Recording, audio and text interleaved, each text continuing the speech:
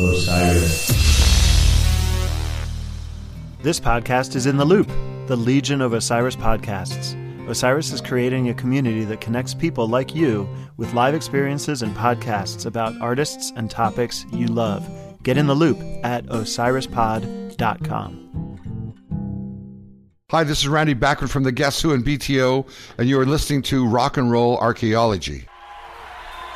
DIY and House Studios presents Deeper Digs in Rock, part of the Rock and Roll Archaeology Project.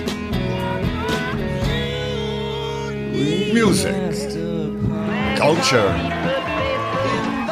technology, and rock and roll. Now, on with the show. Hello, diggers. Welcome to Deeper Digs in Rock, a production of Rock and Roll Archaeology.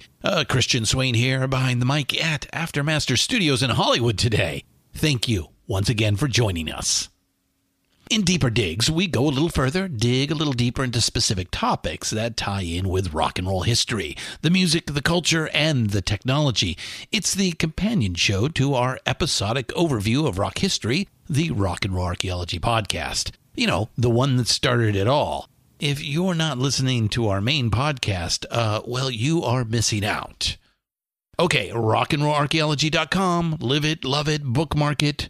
Tell a friend about it. Oh, and some of you have been telling your friends. We want to thank all of you diggers out there for making us the #1 music podcast on iTunes.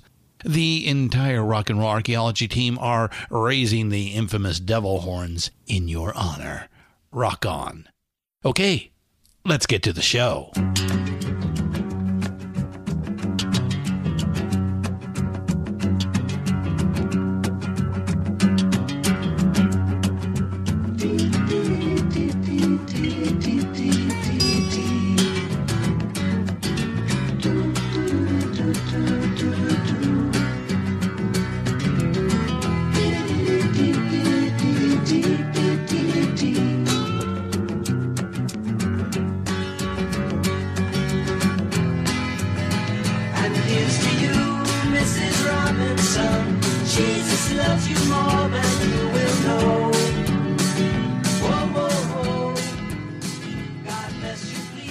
Paul Simon has been working in the music business since 1957, when he and Art Garfunkel first hit the charts with a one-hit wonder called Hey Schoolgirl under the moniker of Tom and Jerry. Paul was Jerry. Since then, Paul Simon has crafted an extraordinary number of hit songs, and more importantly, a few cultural defining achievements in music. And he's still out there doing it at an incredibly high level. But it's funny, he just doesn't quite get the respect in the rock and roll pantheon that perhaps he should. He's not thought of in the way of, say, Dylan or Neil or Bowie or Bruce are, and certainly not with the surnames of Lennon and McCartney. But should he? So we are thrilled to have Robert Hilburn with us today. He's got a new book out, Paul Simon, The Life. I'm going to call it authorized, because for the first time ever, Paul sat for over 100 hours of interviews telling his recollections directly to Hilburn. Here's a little on our guest today. After 35 years as the lead music writer at the Los Angeles Times, Hilburn retired in 2005 to begin writing books about our mutual obsession, rock and roll, the people who make it and the time it inhabits. The Paul Simon Bio is Robert Hilburn's third book since retiring. First up was 2009's Cornflakes with John Lennon and Other Tales from a Rock and Roll Life. The well-received Johnny Cash, The Life, came next in 2013. We leaned heavily on that book in Episode 5, The Ballad of Bob and J.R. of our main podcast. We sat down with Mr. Hilburn to discuss the life and work of Paul Simon. Well, mostly. We've been reading Robert for decades, so of course we veered off on some tangents, but it was all in the service of music, I promise. At 76, Paul Simon is winding down his long-performing career. The Homeward Bound tour will probably be his last big tour. Quick aside, as luck would have it, I was able to catch the show at the Hollywood Bowl the night before our interview with Mr. Hilburn, and it was great. Of course, I did enjoy the hits, but I think I liked some of the deep cuts even better. I especially loved a nice intimate segment he did accompanied by only a string quartet. Taken together, it was a wonderful show. Okay, let's meet the author of Paul Simon, The Life, who, by the way, is just a genuinely nice fellow, a real old-school gentleman. Let's meet Robert Hilburn.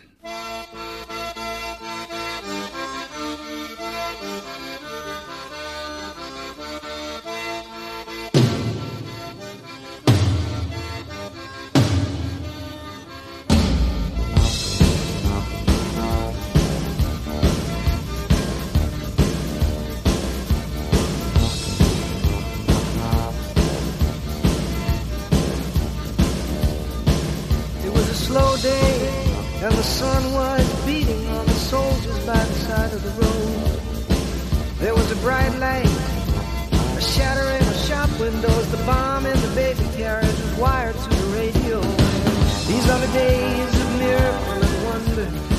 This is a long distance call. The way the camera follows us. Well, hello, Robert Hilburn. Welcome to Deeper Digs in Rock. Let me get the diggers just a little on you, and then we'll jump into our big topic today, Paul Simon.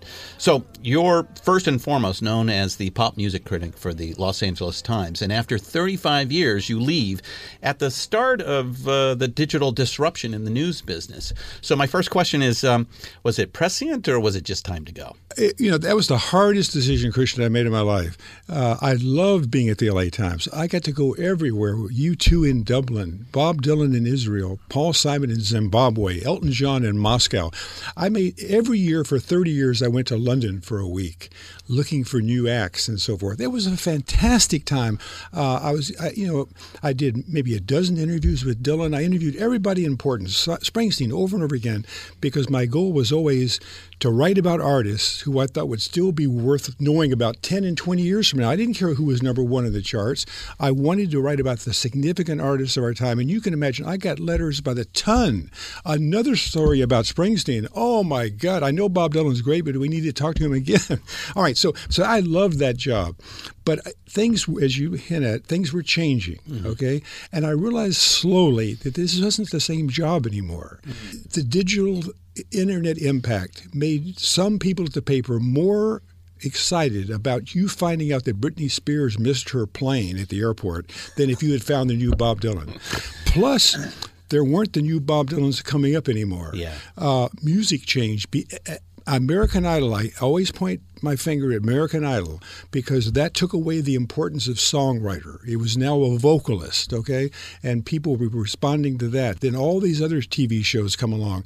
There's no way Bob Dylan, Paul Simon, John Lennon could have ever competed on those shows because they were unique talents. They weren't fitting into the mode of what audiences expected.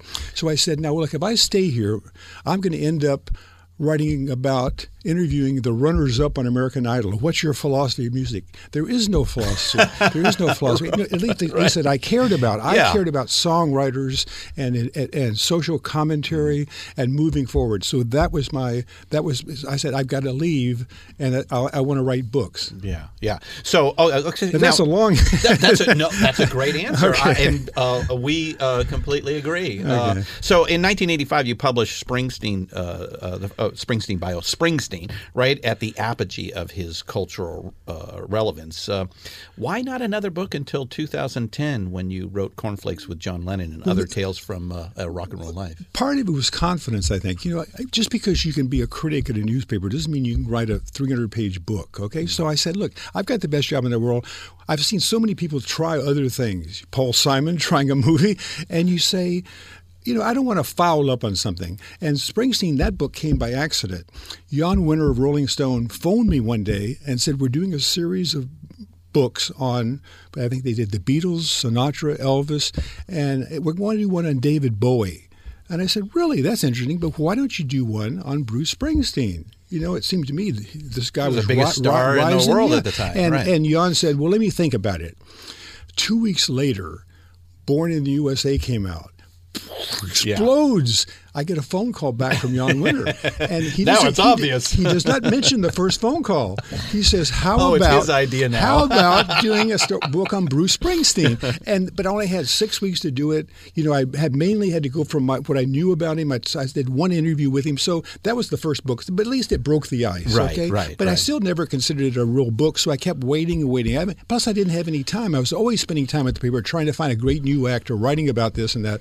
But by the time 2005 came along, okay, I want to write about artists. Who do I want to write about? That's the big decision. But I just took the same philosophy I had at the time, as people who would be you still want to know about 10, 20 years ago, although I put 50 years as the time. Right. Now it's time to look like that. And there's not a lot of people, when you think about that, that fit that. Plus, you've got to have an interest in the artist. You don't want to spend 3 years writing about somebody that you don't care about, okay? So it's got to be significant, somebody you care about, and somebody you think a large number of people care about, rather than trying to find a cult figure and, doing a book on that. I'd rather write about somebody that I think there's an audience for.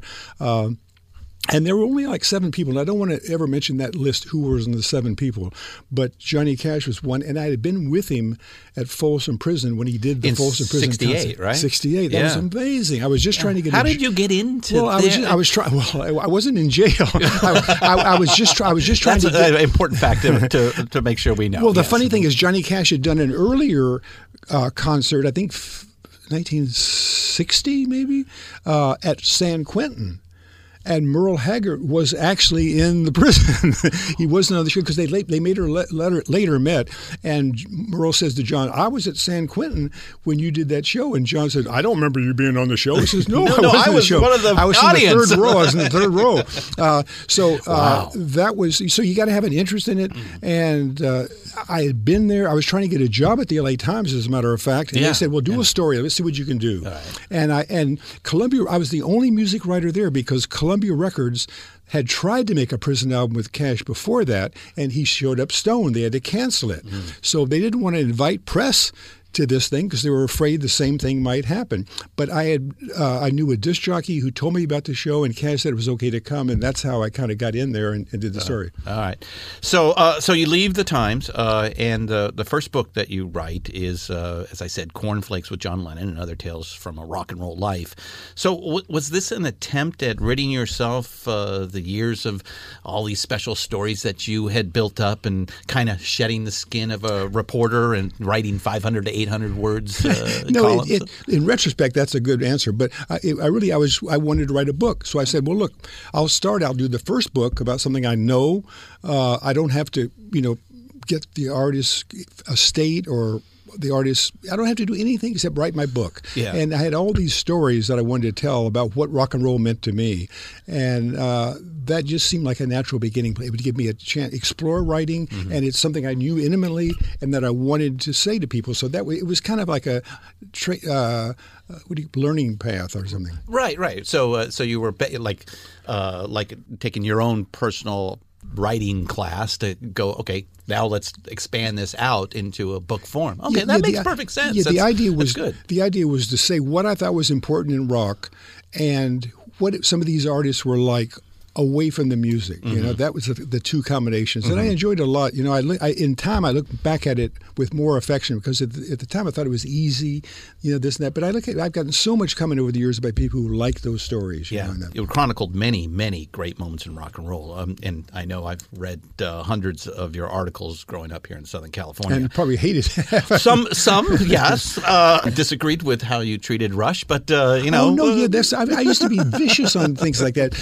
And the reason is I was trying to always divert people's attention to the great artists that I thought. Yeah. So if somebody else came up, I would say, look, don't waste your time is what I'm saying to myself on these guys. Don't waste your time on Three Dog Night or Rush or on and on and on.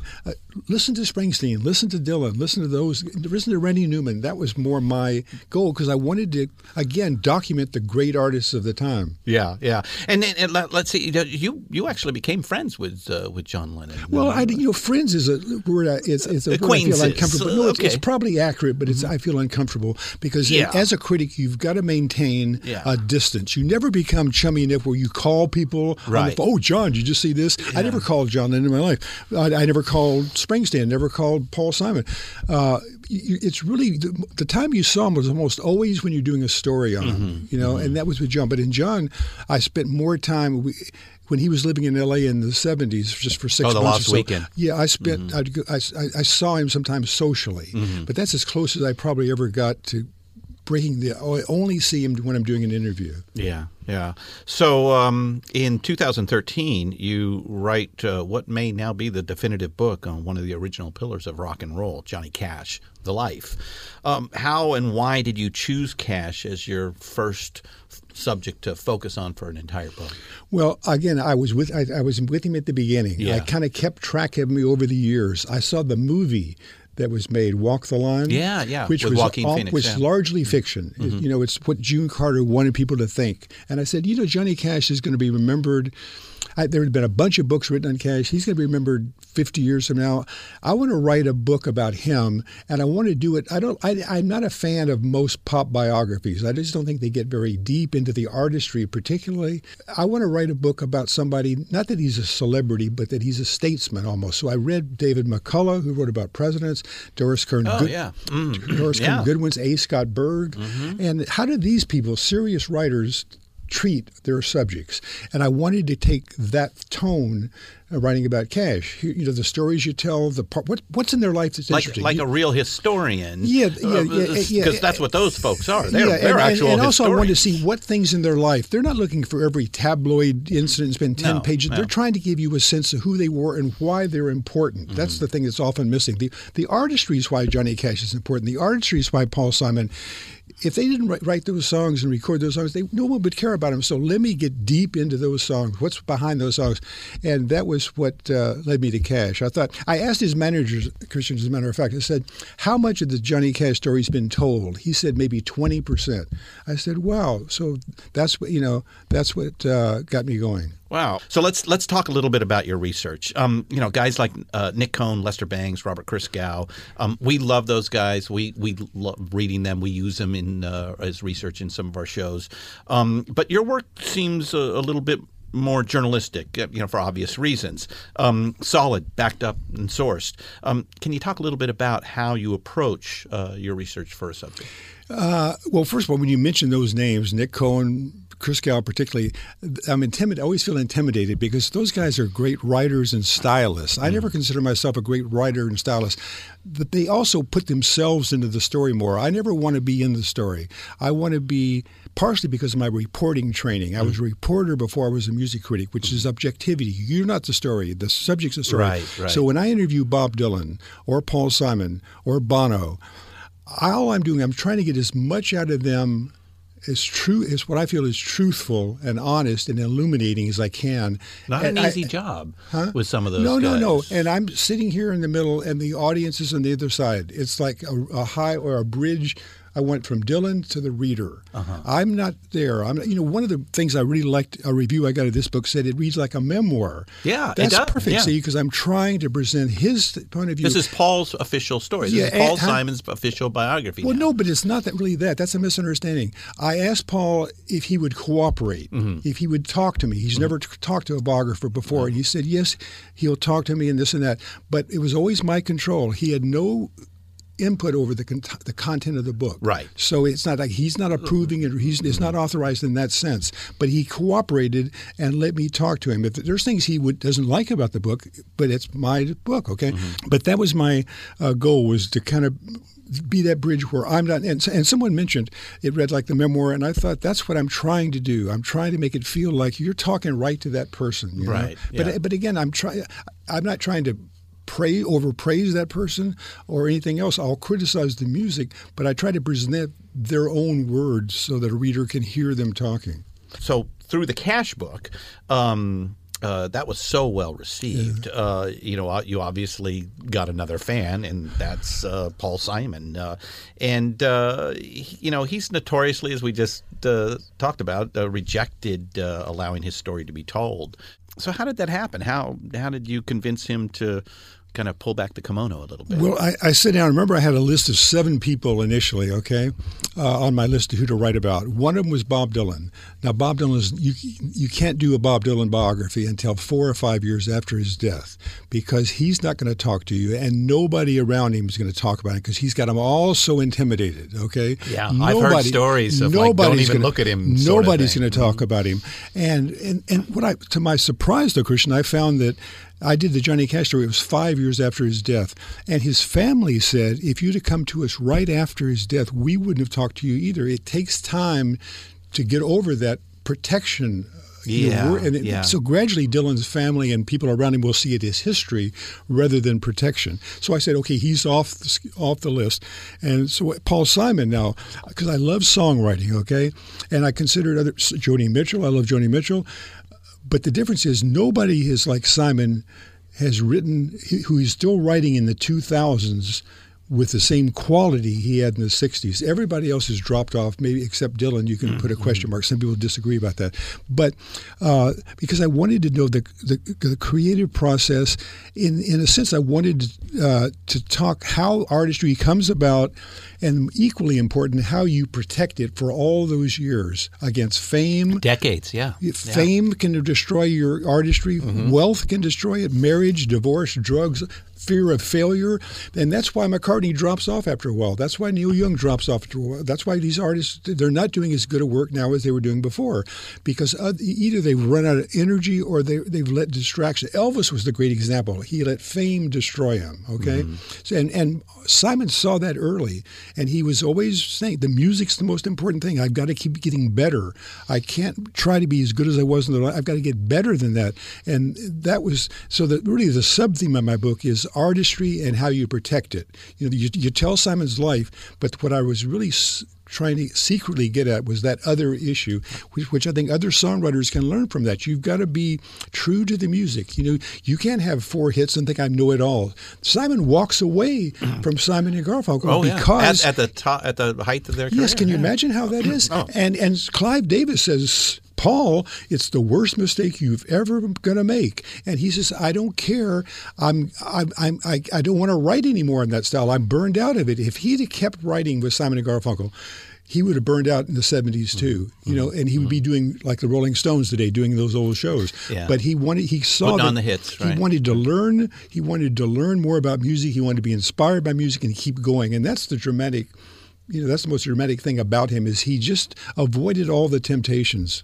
So you cite Mickey Mantle, Elvis, John F. Kennedy, and Lenny Bruce as Paul Simon's 4 great heroes. As I read the book, I kept coming back to one or more of them.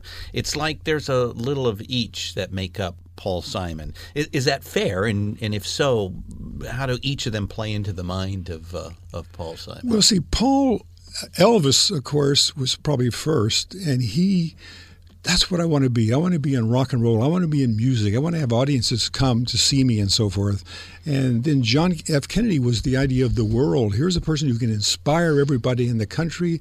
That's a great thing. And there's so much empathy in Paul's music. That's one thing that separates it from Dylan, let's say, and most rock and rollers. Most rock and rollers are talking about rebellion, change, social change, attack almost. Self-confidence, things like that. But Paul puts those things, social change, in there, but it's always in the sense of empathy. One story, if I might jump ahead, if he says often, if you look at the first line of my song, it's always the most truthful line in the song. And take Bridge Over Troubled Water, which we all assume was him saying, being this wonderful guy saying, look, if you have a problem, come to me and I'll give you comfort. The first line is feeling weary, feeling small. He's breaking up with Simon and Garfunkel. He's isolated. He's unhappy. He's had all this success. He's unhappy. He says, I was weary. I'm 5'3". I'm small. He was looking for comfort. He wanted people to come and help him. See, but as a songwriter, you don't want to say that. So he just flipped turns. it around. But that's what I love about the book. See, I never had read that before. Right. So I wanted to know more about these songs. And that's a perfect example of Paul. The empathy in it, and how his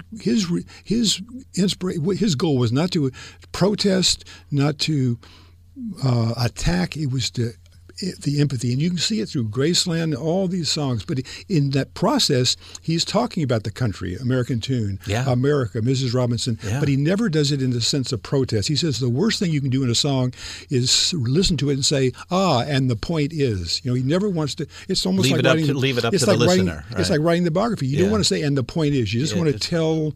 Here's the story. You take it for what you decide. want. And I just got a great review, and he took what I said in the book, and he made his own thesis of what I was saying about Simon, his motivation and everything. I got attacked in one review saying, he never actually, like Freudian concept, why has Paul Simon kept going for all these years? I never kind of make some guess at it because Paul doesn't know, his best friend from high school doesn't know, his former wife doesn't know. So how am I supposed to, how are you going to know? Right. Yeah, I mean, that's what I say. I might be right, I might be wrong. Right. But this guy read everything. I just want to put it on everything I know about Paul Simon, and you decide as a reader. And this guy did that. It was a great review because I'm not sure he's right or wrong, but it was at least he made that jump. Yeah.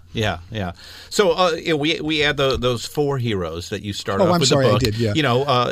Definitely Elvis, John F. Kennedy, Mickey Mantle. He loved baseball. I think that some of the competitive nature of him comes from he that. was on the He was 5'2". He was on the All-Star team in high school. He stole home once. Fantastic. Right. He has a thing in his office, a picture of that. A copy of the newspaper article from that day saying Simon steals home. Right, he loves baseball. He goes to games all the time.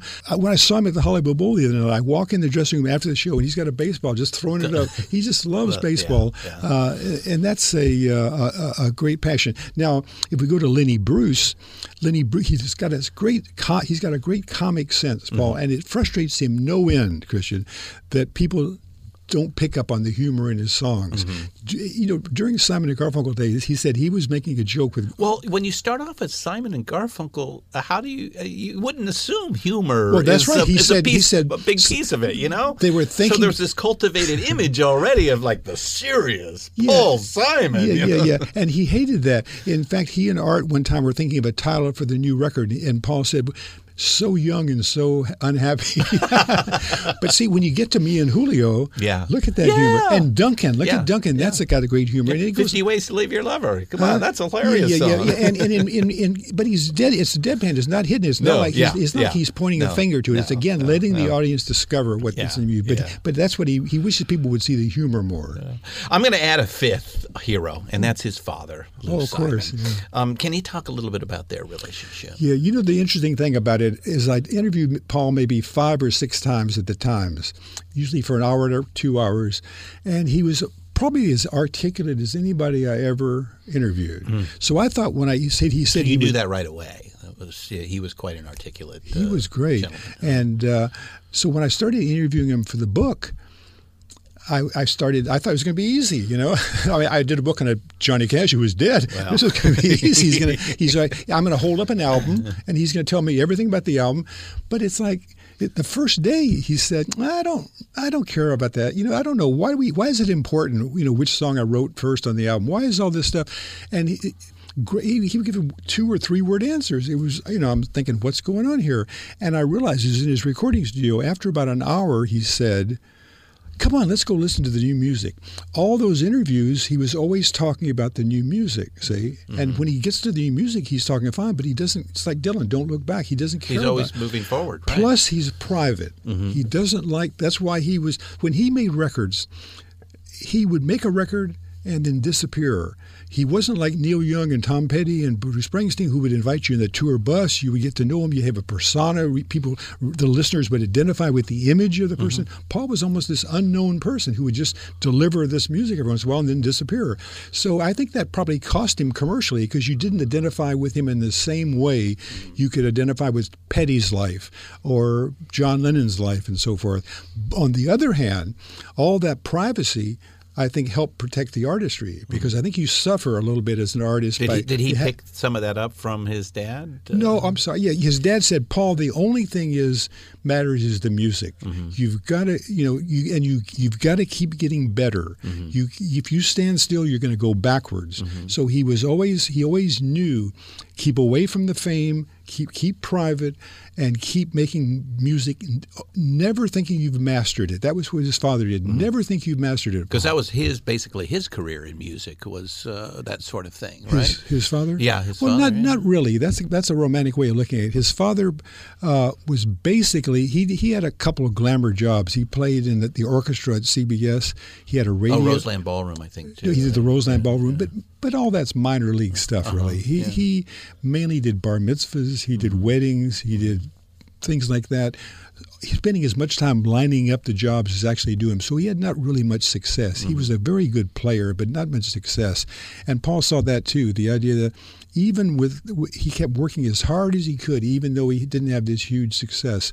So it was really what it was. But the inspiration, it was his mom gave him the confidence. She always said, "You can do anything, Paul." I was going to ask about But his Bell, father was the one who said, "You've got to never think you've mastered the music." And even the other night at the Hollywood Bowl, he's done The Boy in the Bubble for 20 years. Yeah. Okay, I go to the rehearsal. He's on stage. The sound checks are 2 hours. Yeah, okay? Some artists don't even have a sound check, but he's there for 2 hours reworking these songs. Well, the band calls it the matinee. Okay, and I've got a better way to do this part of Boy in the Bubble. After 20 years, he's still doing that. You know, 35. Actually, 30 years. Oh my God! Yeah. But I'd be sitting in the dressing room watching television or something, or reading, or having a glass of wine. Yeah, you can do this in your sleep, Paul. You can do it in your sleep. But that's it. You know, I've been in the studio with him where he'll say he'll give me a line of a song, and here's 5 different ways I've done it. You know,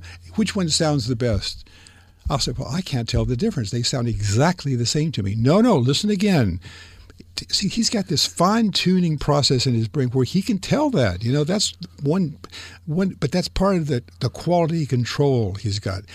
Paul McCartney, bless him, has put out a lot of weak albums, okay? And then one time I interviewed Paul, and I said, Paul, very gently, I said, why do you put so many albums out? Why don't you take the best of the songs and maybe put out half as many albums? Oh, no. I never can judge my music. That's up to the public can do. I didn't think yesterday was any good. Look what happens and so forth. That's his approach, okay? I just put it out. Simon, no. I'm going to sit on that record for a year, 2 years, 3 years until I know it's good. More like a master craftsman. Yeah, and one great story is he wins the Grammy for Graceland, okay? Yeah. Then he makes the Rhythm of the Saints, which is probably going to win another Grammy. And the record company says, Paul, we need the record right now if we're going to get it out in time to be eligible for the Grammy. He says, I'm not finished with it. I'm not finished with the sequencing of the songs. And he says, that's more important than the Grammy, even though he wanted the Grammy so bad. That would have been his fourth, unprecedented fourth. Nobody's and won we're only before, talking about 2 weeks. Wow. 2 weeks. Yeah. He could have sat down one night easily and said, okay, here's the sequence. But he doesn't do that. He doesn't let go until it's absolutely perfect in his mind. And he'd be the first person ever to win 4 Grammy Album of the Year awards. Yeah.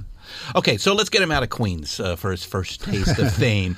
But before we do, we have to introduce another character here from the life. And like it or not, forever entwined in Simon history is Art Garfunkel. I didn't know that they were a thing in 1957, known as Tom and Jerry.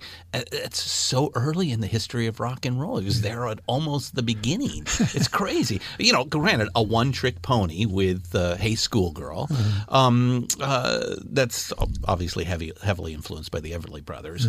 So why were they unable to successfully follow up with that? Well, the funny thing is, I mean, what I love is twists of fate. Garfunkel. Simon's born in Newark, New Jersey, right? His family, when he's 2 years old, moves to Kew Gardens Hills, New York. Right. 2 blocks from a family named Garfunkel. It's like Lennon and McCartney. You know, they were less than a mile apart from each other. Amazing? I've always wondered how is it that let's for a moment, Lennon and McCartney, probably the greatest songwriting geniuses of the 20th century that will be remembered 500 years from now. How is it that 2 geniuses are a mile apart? Anyway, we could go on forever. But same thing with Simon and Garfunkel. Okay, right? And think of this: Elvis Presley. Sam Phillips wants to open a recording studio called Sun Records and blend country and blues. Okay, right. Into rock and roll. he opens the studio 6 blocks from where a kid named Elvis Presley lives. Yeah, I mean, yeah. those fates. I mean, those are just amazing. Yeah. But anyway, so how they weren't able to follow up Hey Schoolgirl. So they make Tom and Jerry, which is a Everly Brothers kind of song. Yeah, He gets to number 49 or 50 in the country, mainly because of some payola back east. He gets on the radio. And the recording, and again, Paul is the songwriter, remember? And so he brings some more records, more songs to the owner of Big Records, which is a little tiny label named Big. And he says, here's some more songs for Artie and I to do. Plus, here's some, I guess somehow, he says, well, I don't think this is so much a Simon and Garfunkel or a Tom and Jerry song. It sounds more like Elvis here. In fact, why don't you do this as a solo artist, Paul? Okay. He's excited about being in the music business. He's still going to do more Tom and Jerry records, but they don't tell Garfunkel. Mm-hmm. And Garfunkel feels betrayed. He feels like he's forgotten about me. He's abandoning me. In fact, this was probably the most fascinating. Wow, something that's happened several times in the decades. Well, see, they never healed that resentment that Art had and the fear that he was going to be dumped again. And here's the most single and amazing thing, and I think I came across in the whole time of researching the book. I found an unpublished interview Paul's mom did. Back in the 90s. And back in that time of Tom and Jerry, they were 16, 17 years old. Right. Art's father, seeing what's going on, that Paul writes the songs, tries to get Paul's father to sign a contract saying Paul, for the rest of his life, will only sing and record with Art Garfunkel. Isn't that, I mean, how can you do that at 16 years old? Yeah. And Paul's father says, no, I'm not going to sign that. He might want to do something different someday.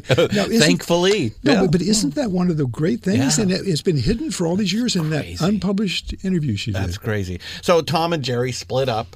For 5 years, they don't talk to each other. Yeah. Paul continues to pursue music while Garfunkel goes to Columbia to study architecture. Paul does get a degree, an English degree from Queens College. But more importantly, he does many different jobs in the New York recording biz. Would it be fair to say that at that point, Paul leapfrogs Garfunkel musically by gaining the proverbial 10,000 hours? No, because he spent 5 years trying to write songs, all copied off the radio, just like Hey Schoolgirl was. Hey Schoolgirl is not a good song. He's copying what's on the radio. There's no imagination in any of those songs. He's recording demos for other artists. And in fact, he was doing things so terrible as one of the songs he recorded, there was a hit in the 50s called I Want to Be the Lipstick on Your Collar. Connie Francis. So the song Paul records, I Want to Be the Lipstick on Your Lips. Now, is there anything cornier than that? No. But he spent 5 years doing that stuff. Right. And Simon fans for years have been trying to find all of those great demos and those great recordings and stuff. And I've got a 3-disc set of maybe 50 of them, and there's not 1 minute in any that you of go, that. There's genius. Yeah, you wouldn't think genius. You wouldn't think that guy's even worth listening to. It was just unbelievably, but he was learning how to work in a recording studio. That was the one benefit of all that stuff. Right. But still, he was going nowhere. He's not progressing at all. No, not as a songwriter. No, I just don't understand it. He doesn't understand it. But he was, and finally he gets discouraged. He's saying, I'm not going anywhere. This stuff isn't any good. Elvis was in the army. Chuck Berry was in jail. But it was Bobby V, Bobby Vinton. They were making records. I don't know if I want to be part of this pop music anymore. Yeah. And he says he sees folk music and Joan Baez and Bob Dylan. Right. Oh my God, he hears Bob Down Dylan in Greenwich, because he first started listening to Joan Baez, but he didn't like all those folk songs. I'm going down to the river and stab my baby, all those English songs. But he heard Bob Dylan. Now, Bob Dylan's talking about his life. That's what I want to do in my music. I want to have something really unique and deep down, and that was the turning point. Right. So we have to talk about the breakthrough hit, Sound of Silence. But it's the second version that takes off when all seems lost. I think it's fair to say without Uber producer Tom Wilson, Simon and Garfunkel might have remained in obscurity. Well, the thing, if I could inject something, though, because the essential thing to know is he's trying to be like Bob Dylan, but he's not Bob Dylan. He's writing corny songs still. He's still writing corny folk songs. But John F. Kennedy died. Even Bob Dylan saw him live once down at Gertie's, right? At Gertie's in Greenwich. What about it? Bob Dylan saw him once play? Oh, yeah, that was Folk City later. Yeah. Folk City. But he can't. He's not doing anything. How come I can't do something better, more original, something on my own? And John F. Kennedy dies. He sits in his room for 2 days. November 22nd, 1963. November 22nd, 1963. So he sits in his room for 2 days crying, moping, despondent. He finally gets up, goes into the family bathroom. It's dark in there. He always goes in there to try to write songs. He turns the water on to hear the tile echo like a recording studio. He sits there for days trying to come up with something that's interesting. And he finally says, "Hello, darkness. The darkness is the room. Yeah. The darkness is the world. The darkness is his feeling." So it took that pain of the Kennedy assassination to enable him to dig down deep and write a great song. And once he wrote a great song, he never stopped. He applied all the stuff his father told him. You keep getting better. You keep getting better. You don't look at the trends and so forth. You keep going forward. Right. So from there, they all of a sudden hit it big. I know now. Oh, you asked about Tom Wilson. Yeah. And that's right. They made the first record. And the funny thing is what's important is Paul goes to England while Art's going to Columbia, and he starts writing. He's a solo artist playing in these little clubs. And he writes Homeward Bound. He writes I'm a Rock. He writes those songs over there. Yeah. He comes back. He goes to Columbia Records to Tom Wilson and says, "I'd like to try to get a recording contract here." And Tom Wilson says, "Well, I'm sorry, Paul, but we've already got Bob Dylan. We don't need another. We don't need another Bob songwriter. Dylan. Right. We don't need another solo songwriter." And he says, "Wait, I have a friend who we've sung together. What if I go get him and bring him in?" Because he was looking for a group, see? So he goes and gets Garfunkel. That's how they reunited. So he never went to Columbia Records to be Simon and Garfunkel. It was to be Paul Simon. Right. So he brings Garfunkel in, and he plays The Sound of Silence. With that harmony magic. Oh, you kidding? And so, yes, we'll sign you immediately. But the record was a flop. The album was a flop. Yeah. So less than he goes back to England. 11,000 copies. He goes back to England and keeps working on, and while he's there, while he's gone, someone gives Tom Wilson the idea to redo Sound of Silence because Mr. Tambourine Man was just a hit. Let me do it in that style, that 12-string guitar. Yeah. So he redoes it without Simon and Garfunkel even knowing about it. They put it out. It starts going up the chart. Paul gets a phone call, "Come home, you're a star." That's crazy. And then now we have Simon and Garfunkel. So throughout the 60s, the duo achieves tremendous fame and cultural significance, certainly with The Graduate soundtrack. And then Bridge Over Troubled Water, an even bigger hit. But then at their height, they break up. This kind of ends the first part of Paul Simon's career. So what would you say about the takeaway of the original Simon and Garfunkel? Well, there were a lot of good times they had. Now, we all talk now about how far apart they are, but they was great. They had fun on the road. They make jokes. They had the same sense of humor. There were some great times, but there were also undercurrents going all the way back to Hey Schoolgirl. Remember, Art's always thinking he's only a step away from Simon could decide to leave again. And so the question is, why did Simon decide to leave again? There have been all kinds of stories told over the years, ego conflicts, jealousy. Art goes off to make a movie. Paul's sitting in New York waiting for him to come back for 6 months. He's frustrated. But my thesis in the book, Christian, is all that stuff collectively wasn't the reason he left.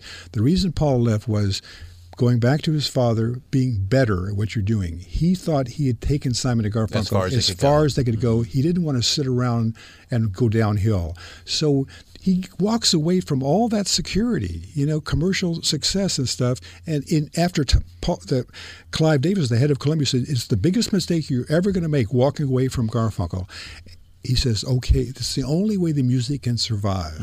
And look at what he did. Oh, yeah. He said, "Someday I hope people will look back at my music and say, oh, Simon and Garfunkel was the early part, but look at what you've done since." And in the book, I think if you take his songwriting, he wrote, let's say, 5 great songs during the Simon and Garfunkel days. Yep. He's written 50 since then. I mean, look at that proportion. Yeah. And there's 3 very distinct periods of Paul's Simon, maybe 4 after Graceland, but Simon and Garfunkel, the 70s, and then obviously in the mid 80s with Graceland. But let's talk about the mid 70s here. So Paul's now has the freedom to explore musically, and in 1972, his first solo record, he does. And 2 songs really stand out for me there, and that's Mother and Child Reunion and Me and Julio Down by the Schoolyard. It's kind of like the beginning of Paul Simon being the godfather of world music, would you say? At least to American ears. Yeah, I don't think he gets much credit for that. But look, it's those 2 songs are so unique. Still, after all these years, there's still Me and Julio stands out as just totally an island apart from everything else in pop music. And I thought that was a tremendous step when he did that record. But it was the next album where he emerges as just the classic songwriter, American Tune, and Something So Right. Mm-hmm. Now, if you listen to American Tune today and imagine a 24-year-old writing that song about the country's problems, he would be considered the new Dylan, the new Paul Simon, the new everything else. Yeah. And writing that song 50 years ago and have it last that long, I mean, that's when I think that was the moment that it was clear that Paul Simon was going to be here for the long run. That he was able to get that level on his own when he wasn't. The first Simon album sells 1 million copies. The record industry, Bridge Over Troubled Water, had sold 6 or 7. The record industry said, "Oh, it's over. He's going downhill." Right. He's not selling as much. But he bounced back with that next album, and he didn't sell that much more. But the music was so great. Kodachrome was on that. But American Tune and Something So Right, I think, are just. Cole Porter could have not have written a better song than Something So Right, and I don't know who could have written a better song than American Tune. Yeah. Yeah, that's pretty amazing material. So, all right, let me switch to the personal for a moment. In the book, you spend some time examining Paul Simon's closest relationships. We talked a little bit about Art Garfunkel, but 3 in particular, and they all fail in one respect. And the 2 marriages, one with Peggy Harper and Carrie Fisher. So, why do you think? Well, first, the fact is that even though he has this tumultuous life, the muse never seems to leave him. It's almost like the grist that's needed to make great art. Well, I think you find with Dylan, Neil Young, John Lennon, at early days, artistry is difficult. And you have to almost be obsessive. That has to be above everything else, which means your relationships are going to suffer, your friendships are going to suffer. Everything in your life is secondary to that music. Mm-hmm. And that's what Paul spent that whole 70s. He was unhappy. He says, why am I unhappy? I have all this success, all this, and I love writing songs. And he said, maybe I should get married. My parents were very happy. Maybe I'll get married. That'll make me happy. So he marries Peggy Harper. Right. And he didn't give her a chance. He was still always in the studio. It didn't work out. He wasn't happy. He was lonelier than ever, And then he meets Carrie Fisher. Well, she's in show business. Maybe that'll work out better. But he's still obsessed with that music. So that never had a chance. And it wasn't until he meets Edie Brickell much later.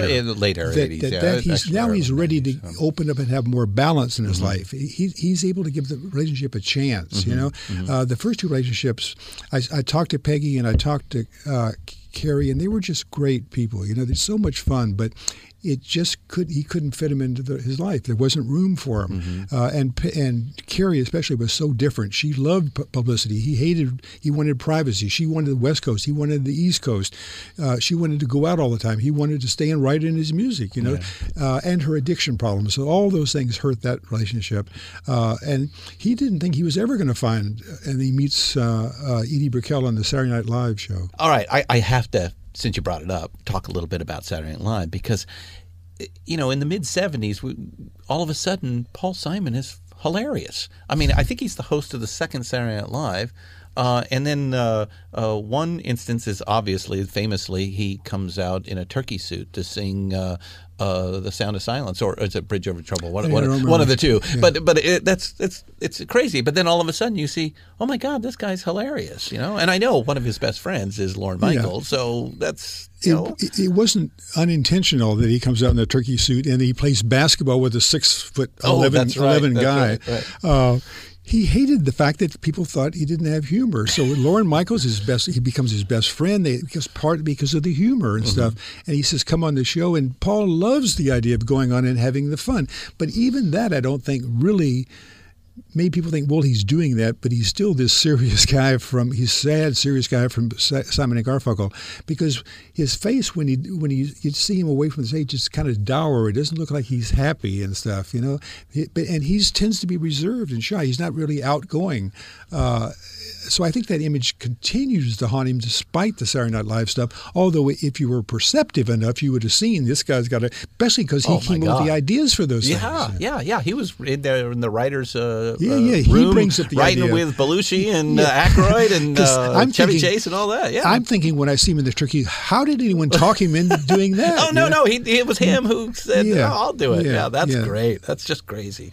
All right, so in the mid-'80s, Paul Simon reinvents himself once again, this time radically. Of course, I'm pointing to his, unqualified masterpiece, Graceland.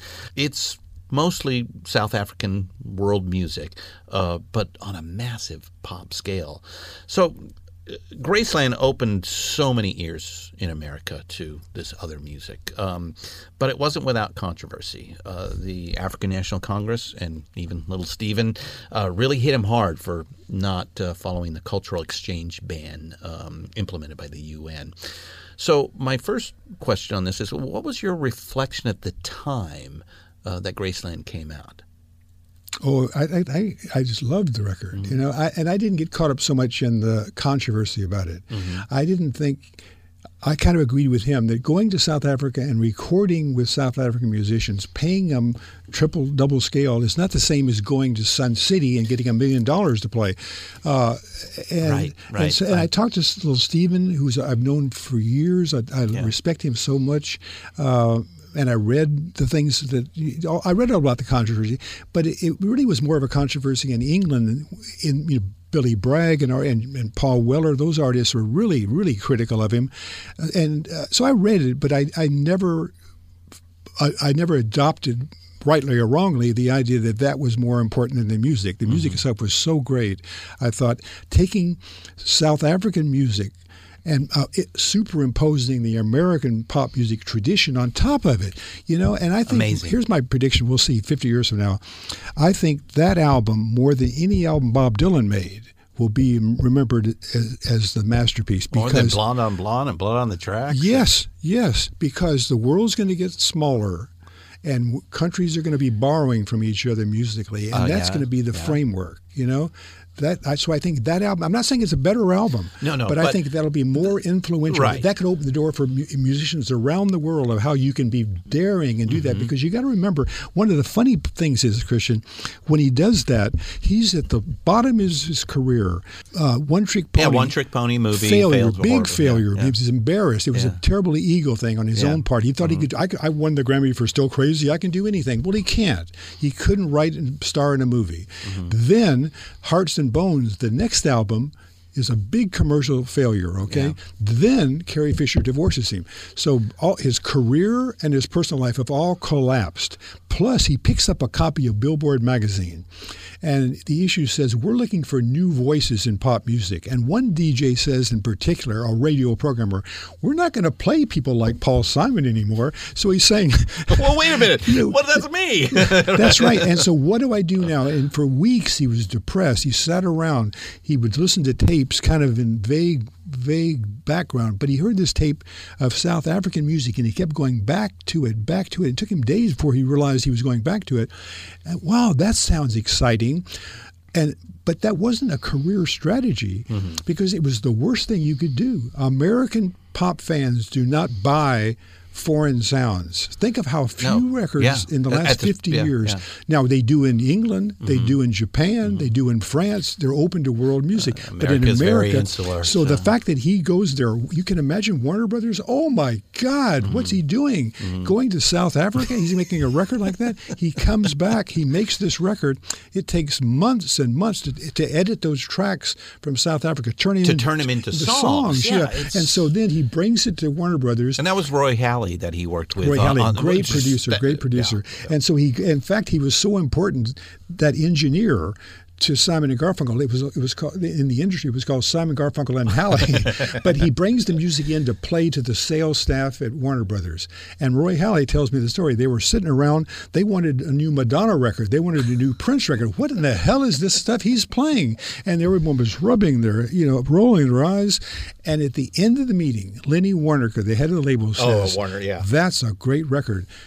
Everybody in the room says yes. The boss thinks it's great. They start clapping. That's what people do. They're following, and thank God for Lenny, because But look what that's an old record, man. And look what was the first single they picked, because they wanted to keep away from the world music aspect.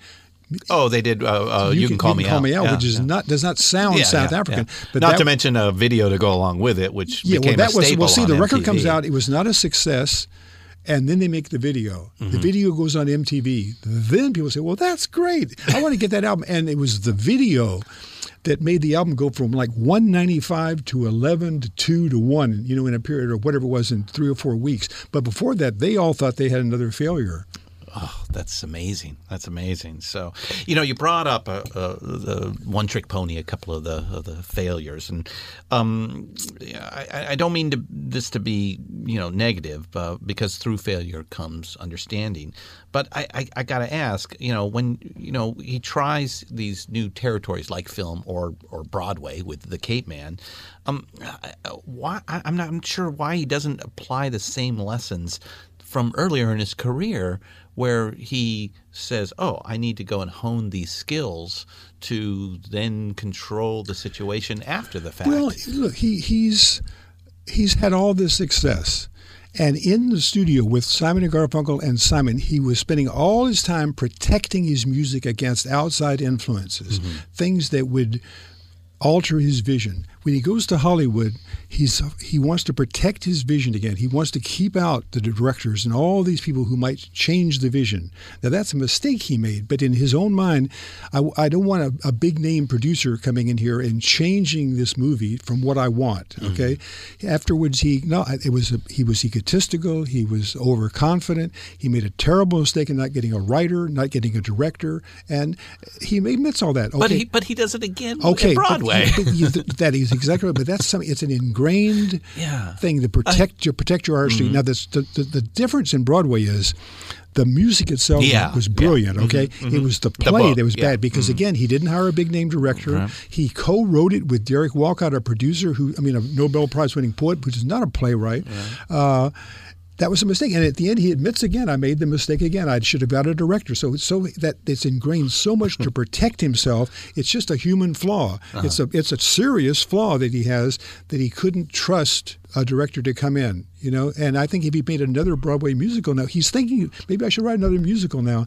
Maybe so, but you better hire a director and a writer and so forth. Well, after seeing the show Wednesday night, I've got an idea, and he should follow what Bruce Springsteen is doing on Broadway. Yeah, that's interesting. An intimate sort of thing. One of my favorite pieces of the night was when he grabbed the string quartet. Was that beautiful? And it's just him directing. That was absolutely amazing. Yeah, beautiful. I had tears. It was that's great. Somebody amazing. else told me the same thing. They had tears in that part, but it was gorgeous, And I love the song. And he's working on an album now that'll come out in the fall, I think. Which is where he takes 10 of his favorite songs that were never hits. Right. And I've heard this. redoes them. And now that's sort of looking back a little bit. Well, the idea is, here's the idea. a lot of Paul Simon. Most people have hits. The great artists have hits that go into the cultural consciousness. I'm not sure there's any any great songs that are more in the cultural consciousness from any writer than Simon. Okay, the Beatles, yes, but I Want to Hold Your Hand. Those aren't great songs. Mm-hmm. You could talk about Hey Jude, Eleanor Rigby. Those are great songs. Imagine. But Simon's got 30 of those. Okay, I mean, you go me and Julio. If you took just the songs he wrote in the I had 28 in my Spotify list of top 10, but they're all culturally relevant. Yeah, exactly. And so he says, there were some other songs. I would love to get a couple more songs in that list. Mm-hmm. So I'm going to take the songs I've already done. Very competitive. I'm going to take some other songs I've already done because I think they deserve to be there. I think Darling Lorraine is as good as blah, blah, blah, whatever song, Obvious Child. And so he's trying to redo them in a different way. And that's his goal, is to get a couple more. To listen to. And one of my favorite things in the book is how he talks about his songwriting process. The idea that if you and I were sitting down to write a song, I would think the first thing we need to do is think of a theme. What are we going to write about? Right. Okay. He doesn't do that. He sits down and starts playing music. He starts playing guitar or piano until something he plays is evocative to him. See, that's why he's always searching for new sounds, Latin music, South African music, Eastern African music, electronic music, because he's always trying to find a sound that will evoke something. He doesn't want to go back and do folk songs. He doesn't want to go back. He wants to keep moving. And once he finds something evocative, whether it was Sound of Silence or Graceland, he'll say, well, what is that making me feel? How can I put into words what music is saying? Says. Yeah. And he goes line by line. He doesn't come up with an idea what the song's about. He'll go one line and look at it and say, well, what does that make me think? And in that process, he'll discover the theme. And that's what's amazing. That's why Fellini made films. Fellini used to say, you can never make a great film by taking a book and adapting it, because you're limited by the imagination of the book writer. Right. But when you're just letting your self-consciousness discover the theme, he said there were certain lines he would come up with, like in Graceland, losing love is like a window to your heart. Everybody can see how you're blown apart. He said when he came up with that line, he sat down in the bed. It took the breath out of him because it was so personal. So personal, So that's what the kind of unique thing about the songwriting that he does, that I think if a songwriter reads the book, that's an interesting thing. I don't know if many people can write that way. I would think, again, you and I would sit down and let's write it. We had a bad day yesterday. Let's talk about our troubles. Then we try to figure out some way to say that. And make it rhyme, right. There. So near the end of the book, to follow with this line of thinking here, is Simon is publicly announcing now his possible retirement from touring, but we'll take that with a grain of salt. Well, I don't think he's the Eagles. I don't think he's Cher. I think he's going to. You got to see what he's not retiring. He's stopping. There's touring, no more big tours. He'll do an occasional live show that's a benefit. But he's not going to tour anymore. Or maybe that Broadway idea I have. That's right. That's right. That's not a tour. He might perform again somehow, but it won't be a traditional tour. It'll be usually for a benefit. He might write a musical. He might write a new song. He might make another album. He's not retiring. He's just touring is gone. So his friend Chuck Close is rather aghast at this and tries to dissuade him. He then says, and I quote from your book, talent is a dime a dozen, but some of the most talented people never accomplish anything. Sometimes the person with far less talent outperforms the talented person because he's hungrier. He wants more. Doesn't that say a lot about the character of Paul Simon? Yeah. But I think he's got the fallacy with that is, because I would repeat that line Chuck said, and I believe it. But the fallacy you got to remember, if you're a songwriter wanting to be Paul Simon, he had a lot of great talent to begin with. You're not like coming with no talent and say, I'm going to work hard and become a great songwriter. Okay. But as we discussed earlier, that pre Tom and Jerry, pre Simon and Garfunkel, post Tom and Jerry period, there's all these songs and they're all horrible and they never get better. So. Okay, but let's say the talented person. Let's say you and I again. We want to write songs. Right. We go through 5 years of writing terrible songs. Then we say, Christian, let's get better. Okay, we sit down. We go in the bathroom. We turn off the lights. John F. Kennedy or whoever dies. We turn the water on. Something bad happens in the news. But what if it doesn't come, that song? What if we have nothing inside to say? Yeah. That's what's the mystery. See? Oh, That's I think what the everybody mystery. has something No to say. way. No way. No way. I tell you, there's 1 in a million that can be a Paul Simon or Bob Dylan. Well, And so, I mean, and that's if obvious. If that's because there's not that artistic edge, and there's nothing they have that deep to say. You got to have those two things hand in hand. Because otherwise, why wouldn't they be? Why wouldn't the charts be full of people? Who can you name today? Jason Isbell's a great writer today. There's very few people. Today. Father John Misty's a great. Yeah, but songwriting is gone. It's all spectacle, and it's maybe we're just in a moment, and well, maybe so. songwriting will But come look at back, how unique rock and roll was. It was 50 years. Well, look at swing. yeah. Look at No. swing. Was anything bigger than swing? 3 years. No, yeah. 3 years. 50 plus years. And you think about this also. If Bob Dylan hadn't come along, where would rock and roll have gone? Because there was not a lot. Oh, it was all with Teeny Bopper. It was and, fun. It was rebellion. yeah. It had Girls and cars Had a great and- challenge. yeah. Elvis Presley and Chuck Berry had this great challenge, but few people could live up to that. And then Dylan comes along, and I would have been. I grew up right in the 50s, and I would have been tired of it by the time I was in college.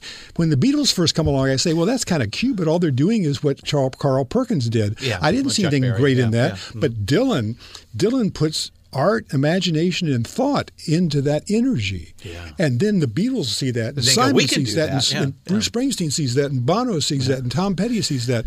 So it was that thought that was put on.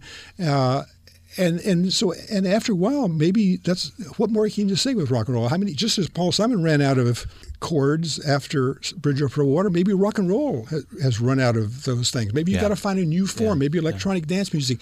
But the thing is, we say it's this came about because of a combination of the music, technology, and the culture all coming together. The American century really is about the latter half of the 20th century. Rock and roll is an American art form, and the technology arrives to mass produce it and put it in everybody's homes. But I can't underline any more the fact if you and I try to sit down and write The Sound of Silence, It ain't gonna happen. And 1 million other people and 10 million other people, it's not going to happen. You've Right. got to have that unique talent. But the thing is, you've got to find it in yourself. Yeah. And a lot of songwriters never go that deep to find it. They might have it there, but they don't. They settle for things. Once it's a success, well, I'll try to keep working with the same framework. Like Bruce Springsteen, that's one of the great things Bruce said one time. As a songwriter, every time you've got to take another layer of skin off to get deeper inside. And a lot of people, I've had artists talk to me, I don't want to get that deeper inside. It's hard. I just want to make songs, lighter songs and have hit records. It's really unique that I've seen somebody get as deep as John Lennon, Bob Dylan, Paul Simon, Bruce Springsteen. I think Bono comes close to that sometimes.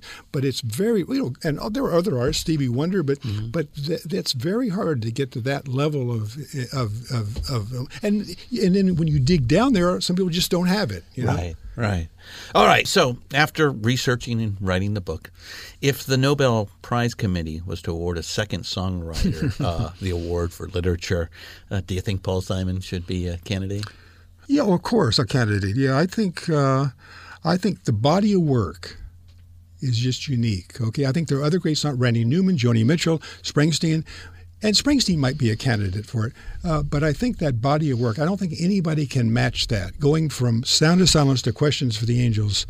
Questions for the Angels is just a fantastic song, though. It's about the culture and environmental issues, and it's like him being a parent and a citizen. It's how he feels at this age in his life. And it's got there's one verse in it is as good as anything he's ever written, or as good a thing as I've heard in years. If everybody in the world died and all the buildings collapsed, would a zebra on the plains of Africa shed a single zebra tear? Oh, I mean, but you're trying to say something about the world and the planet and interdependence. How can you say something as gentle as that? You're not protesting. No, you're not hammering over the head. That's right. it. It's saying a sweet, warm thing. And that's always, if you look through Paul's music, Bridge Over Troubled Water, Mrs. Robinson, Graceland, the best song, still crazy after all these years, there's that empathy. There's that caring about people. And I think that's what brings people to Simon's music. But it's not as dramatic as Dylan and Springsteen. Yeah. So people don't feel it as much. It's music that you. One person said Simon is everyone's second best favorite songwriter, because they think more of the other people because they know their life story. They know what they're like and they can identify with it and stuff. Paul just says, "Here's my music." He doesn't share the life story. That's what I hope I got to a little bit in the book. I think you did. So, last question. So, it's looking like you've got a collection going here. So whose life next? Yeah, that's the one question I haven't been able to deal with. I've got my original list of 7, but it's very hard. You've got to find somebody that you want to spend 2 or 3 years writing about. That's very hard because you got to be interested in it. You don't want to be bored wandering around. It's like having a second marriage for a while. No, it really is, because a publisher offered me a fortune to write a biography of Prince. Okay, and I like Prince, but I don't know people around Prince. You'd have to be knocking at his door, trying to get people to talk to you, and I don't know if I want to spend 2 or 3 years struggling like that to do it. A good candidate, but maybe but I don't. soon. He wouldn't be in my top list though. But Stevie Wonder I think is tremendous. Oh, yeah. But he goes in his own time so much.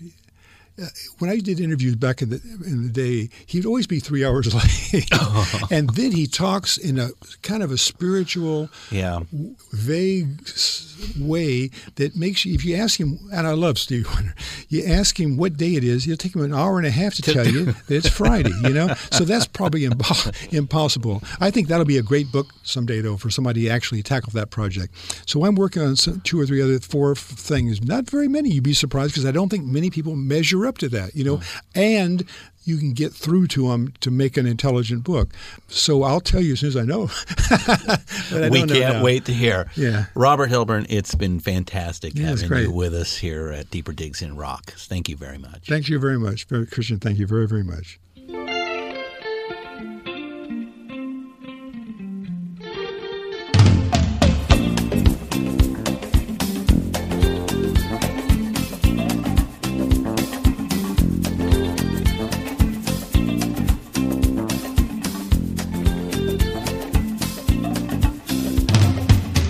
Say she's crazy, she got diamonds on the soles of her shoes. Well, that's one way to lose these walking blues. Diamonds on the soles of your shoes. She was physically forgotten, but then she slipped into my pocket with my car keys. She said, "You've taken me for granted because I pleased you, wearing these diamonds." All right, let's hear it for Robert Hilburn. Wow, great discussion. Please tell us what you think. I want to say this, here at the RNRA, this was a dream interview for us, truly. So, as I said up top, we were thrilled. As music fans growing up in L.A., we knew Hilburn. You might love him, you might hate him, but you sure as hell read him. And we cannot wait to sit down with him again in the future. Okay, before we leave, a few notes on our subject today, the great Paul Simon. While I was doing the research, I counted them up. According to Billboard.com, between his solo work and Simon and Garfunkel, Paul Simon wrote 28 top 40 hit songs. 14 are in the top 10, and 4 come in at number 1. An incredible feat in the rock and roll pantheon. This is Lennon and McCartney territory. And remember, they were a team. Paul Simon was just one guy. Add to this the global impact of Graceland, both at its release and that the impact is still being felt 30 years on. Hilburn is right in saying this piece of work will still be relevant long into the future. I think we can bank on it. We wish Paul well on the rest of his last tour. We just hope he takes us up on our suggestion and goes back to Broadway for a long-term residency gig right there in his beloved hometown. Come on, he's not really going to stop playing, but we get why being on the road is weary, even if the accommodations are far superior than a Greyhound from Pittsburgh. I'm Christian Swain, and this has been Deeper Digs in Rock, a production of Rock and Roll Archaeology. If they can't spell it, educate a friend. Keep up the rockin'.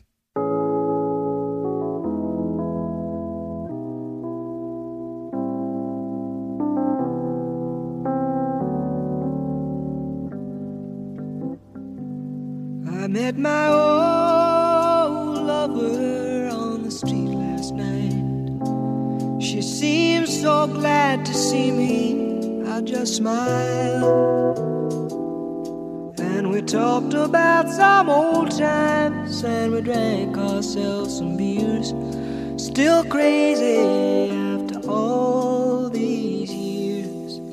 Oh, still crazy after all these years.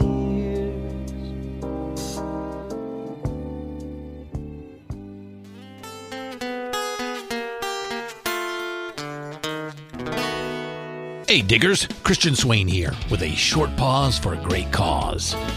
We believe music education for young people is an investment in a better future for all of us. If you listen to our podcasts, chances are you agree. Little Kids Rock has transformed the lives of more than 650,000 public school students by bringing music education into their schools. Little Kids Rock trains teachers in underfunded schools to teach kids the music they love, from the Beatles to Bruno Mars, Led Zeppelin to Lady Gaga, Chuck Berry to Chance the Rapper. Little Kids Rock has become a national movement to restore, expand, and innovate music education in public schools across America. Visit littlekidsrock.org and learn more about how you can help put music where it belongs, in our schools. Thank you, and let's keep up the rockin' right into the next generation.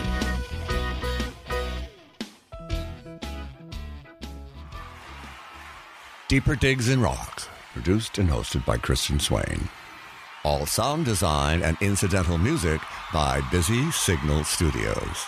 All quotes performed by actors unless noted. Playlists can be found at iTunes, Google Play, and Spotify. Please purchase these great and important tracks. All songs, clips, and references can be found on our show notes.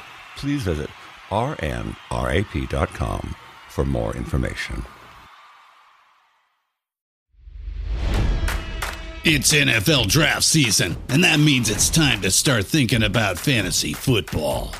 FantasyPoints.com features industry-leading experts and prognosticators using proprietary hand-charted data to help you score more fantasy points. FantasyPoints.com is the place to go for whatever kind of fantasy football you play. Whether you play fantasy football, daily fantasy sports, or do a little bit of everything, Fantasy Points has the meticulously researched content to guide you to victory. And why wait for the fall? Fantasy Points also covers the new spring football league, the UFL.